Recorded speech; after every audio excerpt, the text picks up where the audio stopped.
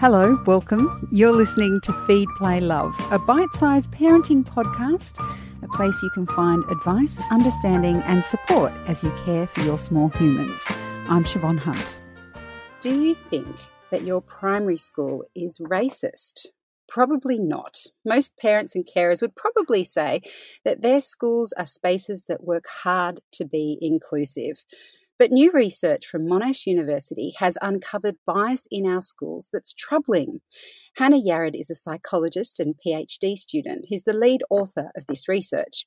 She's joined by author Maxine Beneba-Clark, who has a range of picture books for children. Ladies, welcome to you both. Thank you. Hi, thank you. Hannah, could we start with you? What is the difference between racism and racial bias? Sure. I mean, that's a really great question and one that I think is quite complicated to sort of unpack. It's useful to think about these things as all being forms of racism that manifest in different ways and they operate at different levels. So things like thinking about it as systemic and institutional levels of racism, which look at the different hierarchies, the racial hierarchies that advantage some and disadvantage others. And then that's sort of that zooming out and looking at it more broadly about how society operates as opposed to those individual one-on-one interactions. So then we have that, I guess, interpersonal racism. So that zooming back in again and looking more closely at those one-on-one interactions. And then we have also internalized racism and all of those things. So they all have really harmful impacts on health and mental health of marginalized people and marginalized students and young people. And they create barriers to accessing different services and different opportunities. So yes, I mean, you can take it down and unpack all of that further, but that's kind of like a broad overview, I guess. So your research found that there was elements of racial bias in schools. So if we're talking practical terms, what does that mean? Is it something about the way that classrooms are set up? Is it about the way they teach about issues? As I mentioned in the introduction, I think most parents would say, look, we have Harmony Day, we know that they talk about our Indigenous history in classes. What does it look like on a practical level from your research? Yeah, so the research study was a review, so it sort of explored what we currently know. So that means it pulled together all the existing research in Australian primary schools and sort of looked at the common themes. And the first thing we found was there wasn't a huge amount of research in this space. And it was, if we think back to those different types of racism, the systemic, interpersonal, and internalized, it was most of the research was focused on that interpersonal sort of style of racism. And so, of most of it was focused, on that interpersonal sort of stuff. And some of it's definitely that overt racism. So that could be racial slurs being said from student to student, some students, for example, telling other students to go back to where they come from, that kind of narrative coming out. Some of it being curriculum based and coming from schools and teachers. So especially related to those color evasive sort of approaches and that silencing of racism and really privileging as well whiteness in the classroom and making whiteness the norm in the classroom for which everything else becomes the other. And the other thing was that there appeared to be a real mismatch between what students want and what they need in terms of discussions and sort of the support that they're receiving to actually have those conversations. Maxine, what's it been like for your kids at school? I feel like, the first thing to observe probably is that a lot of the Australian teaching workforce is white, a lot of teachers are Anglo-Australian. And so I think, children are like sponges. And it's not necessarily, there is obviously overt racism in Australian classes, but just starting from the very fact that the person you sit your child in front of every day looks different to them. And if nobody else who looks like them is brought into the classroom, I think it starts with that. And I think, there's something to be said for that kind of, looking at the curriculum, looking at the books that kids are reading, I know certainly, with my kids, we live in a very diverse area in West Melbourne. They're in the classroom with kids from all different kinds of backgrounds, but that doesn't necessarily mean that the curriculum it does not hold some form of racism. And I guess for me, an example for me would have been, recently we had Anzac Day. The school put on a beautiful assembly, to commemorate family members of kids who fought in wars and things like that. But, I guess my question was, well, what about Indigenous soldiers? And, there's a really important narrative there in that actually being conscripted into the armed forces or voluntarily, entering the armed forces was actually a way for Aboriginal soldiers to experience equality for the first time, ironically, in these horrific circumstances. Everyone wore the same uniform, everyone got the same rations, there wasn't that divide. And then when they returned home, of course, that completely disappeared and they went back to having almost no rights. And so just this idea that, how could you have this ceremony that doesn't include that narrative?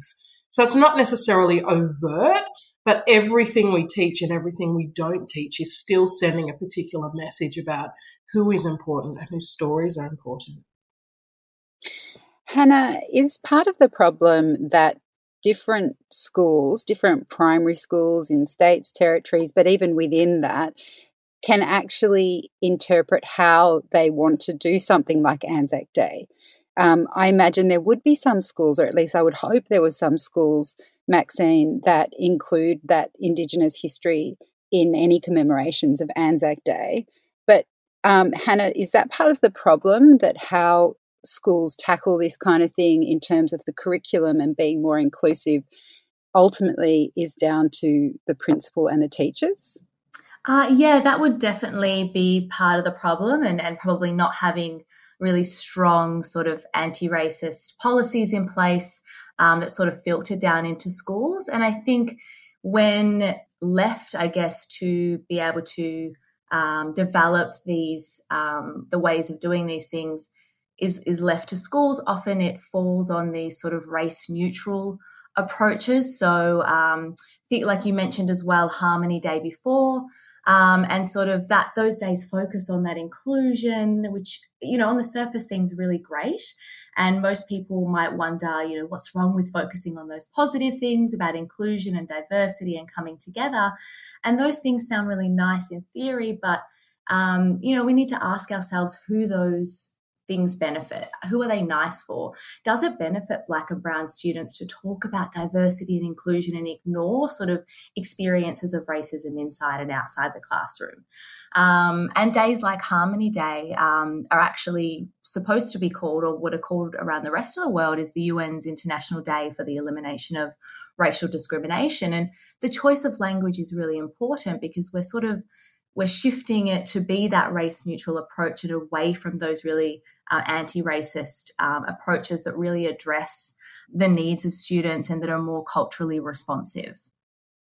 Maxine, a lot of your work with your picture books is about representation, showing kids images that are not white and images of their own communities.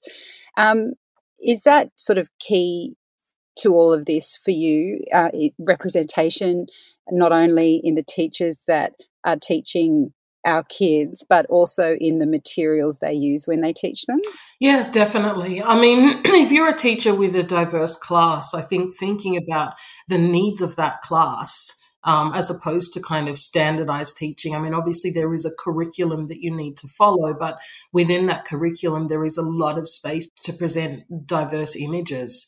And I think in my work, I think a lot about, we do kids, obviously you don't want to be traumatizing any child, but we do kids a massive disservice when we essentially are sugarcoating everything. And I think, an example is, as Hannah said, Harmony Day. And, that day actually commemorates a massacre in South Africa.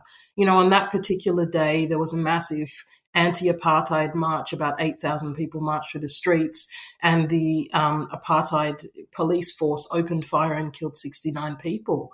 And obviously you wouldn't want to open with that, but to explain Harmony Day by saying, look, this tragic event happened that shouldn't have happened because of racism and because, people didn't like people who were different from them. And actually, that's why we have this day, so that we're actually all reminded, where racism can lead, and that, we all need to try and get along together to prevent something like this happening again. Is actually a much more effective way than just kind of saying, everybody wear a costume from a different country and we'll eat nice food. And I think, that's the thing. It's finding the language to actually tell children the truth without, leaving a trauma. And Hannah, I believe in your research, you found that children want these conversations. It's just perhaps misguided on the parts of educators and parents that they feel like they can't address the darkness of this topic. Yeah, absolutely. Part of what we found was that children, when given the space to do so, were able to have really in-depth conversations about racial issues, and they really needed those conversations. I think there's this sort of misunderstanding with a lot of teachers and a lot of parents that children don't see race and they don't see color and they're too young to have these conversations. But as Maxine said, there are age appropriate ways to have these conversations using, wonderful books like Maxine's books, and those kind of things are really great ways to have those conversations. And it actually helps with their social cognitive development.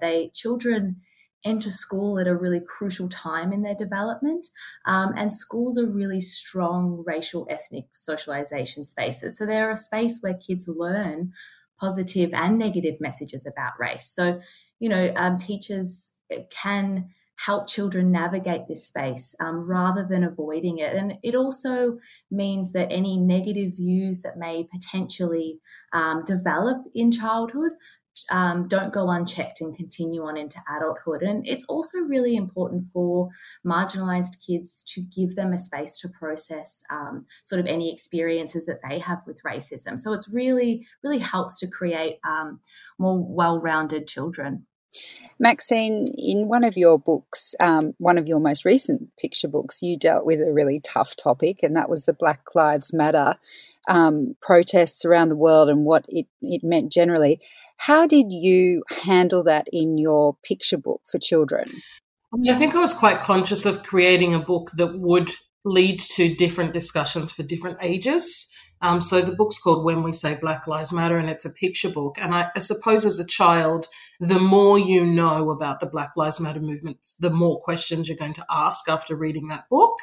It's a text that really, I suppose, I was thinking about the fact that after the death of George Floyd, all kids were watching Black Lives Matter protests around the world. It was during COVID, so we kind of had the news on 24/7. And just thinking of trying to contextualize, what do those words mean? What do we mean when we say Black Lives Matter?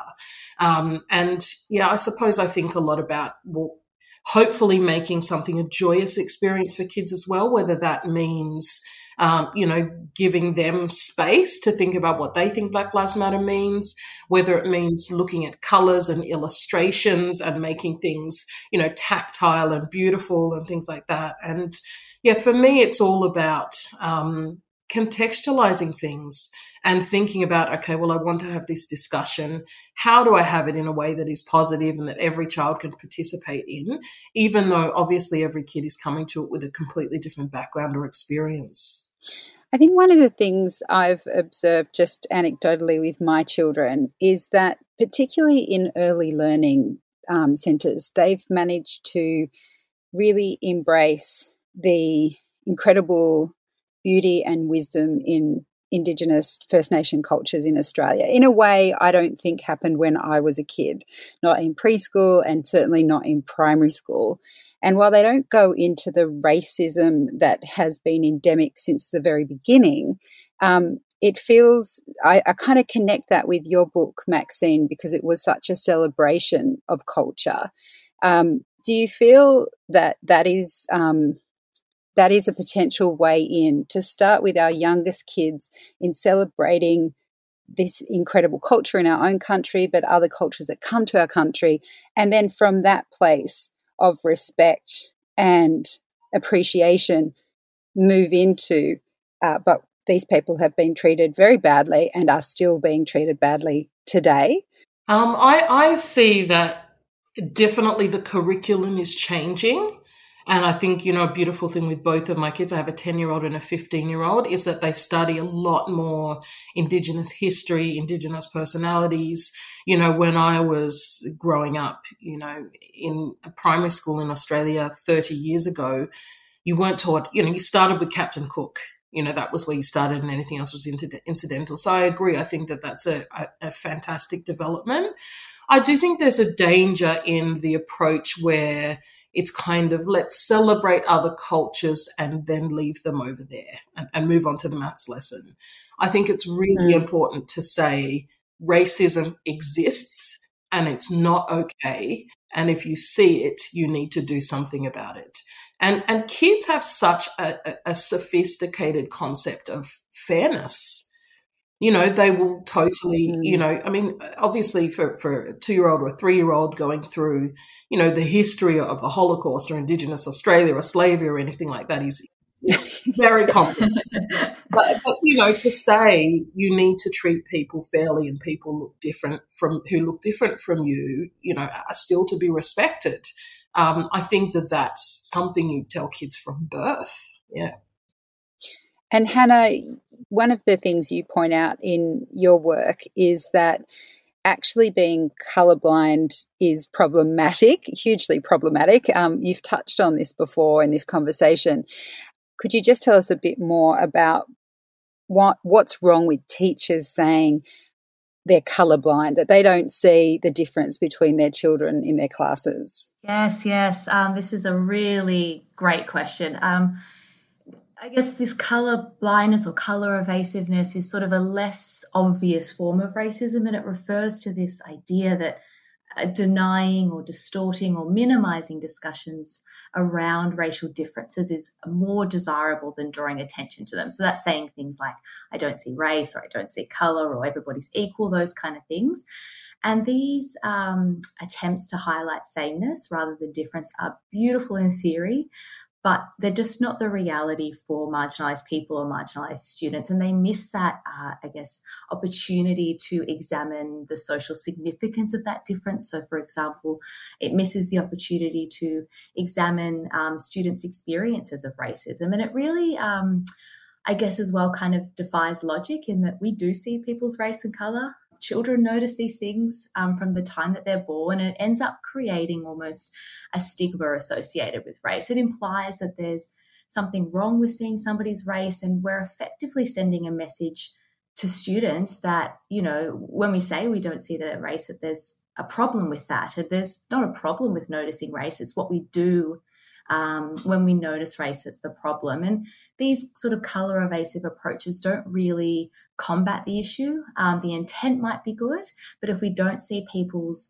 race, then we can't see people's or students' experiences of racism. And that's really invalidating. And it means that we can't really combat racism in the classroom. And it's a huge problem because although these colour evasive approaches are well intended, they end up actually being counterproductive and contributing to that cycle of racial injustice in the classroom through this almost pervasive silence.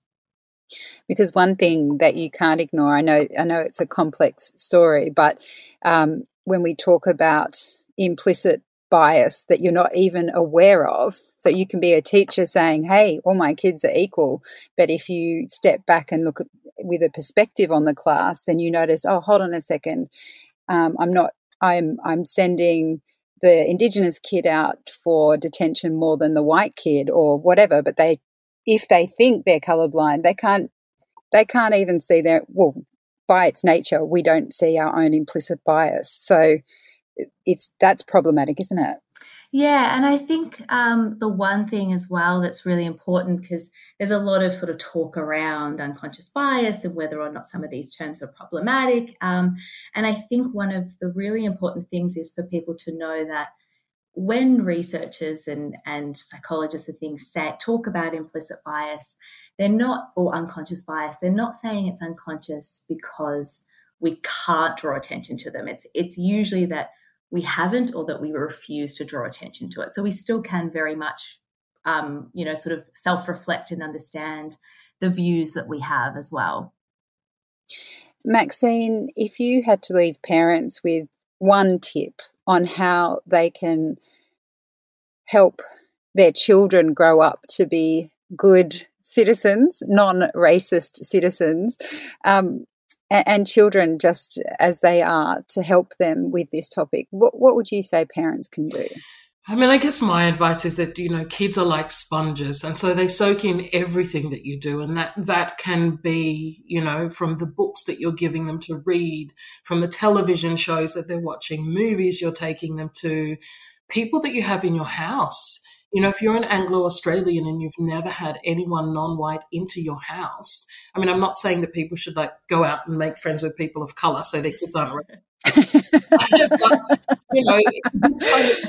there'll be all these people in cafes being accosted by white parents. Maxine said we should be friends. But, it's kind of, I always think about that parent who considers themselves anti-racist, who somehow ends up with a 16-year-old racist kid in their house, and thinks, how did this happen?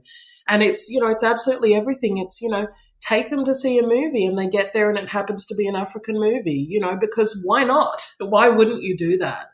And so, I think that you have to constantly be conscious about what your circle is, what you can provide your kid, and, outsource if you have to. There are incredible resources in terms of books, in terms of, different festivals you can go to and things like that. And I do think talking to your kids' teachers, it doesn't matter if you're the white parent, saying to your kids' teachers, what are you doing about Aboriginal history? And, here you go. Here are some books that I thought you could have lying around in the classroom. I think the responsibility really is on us all to kind of make those moves and hopefully push things forward.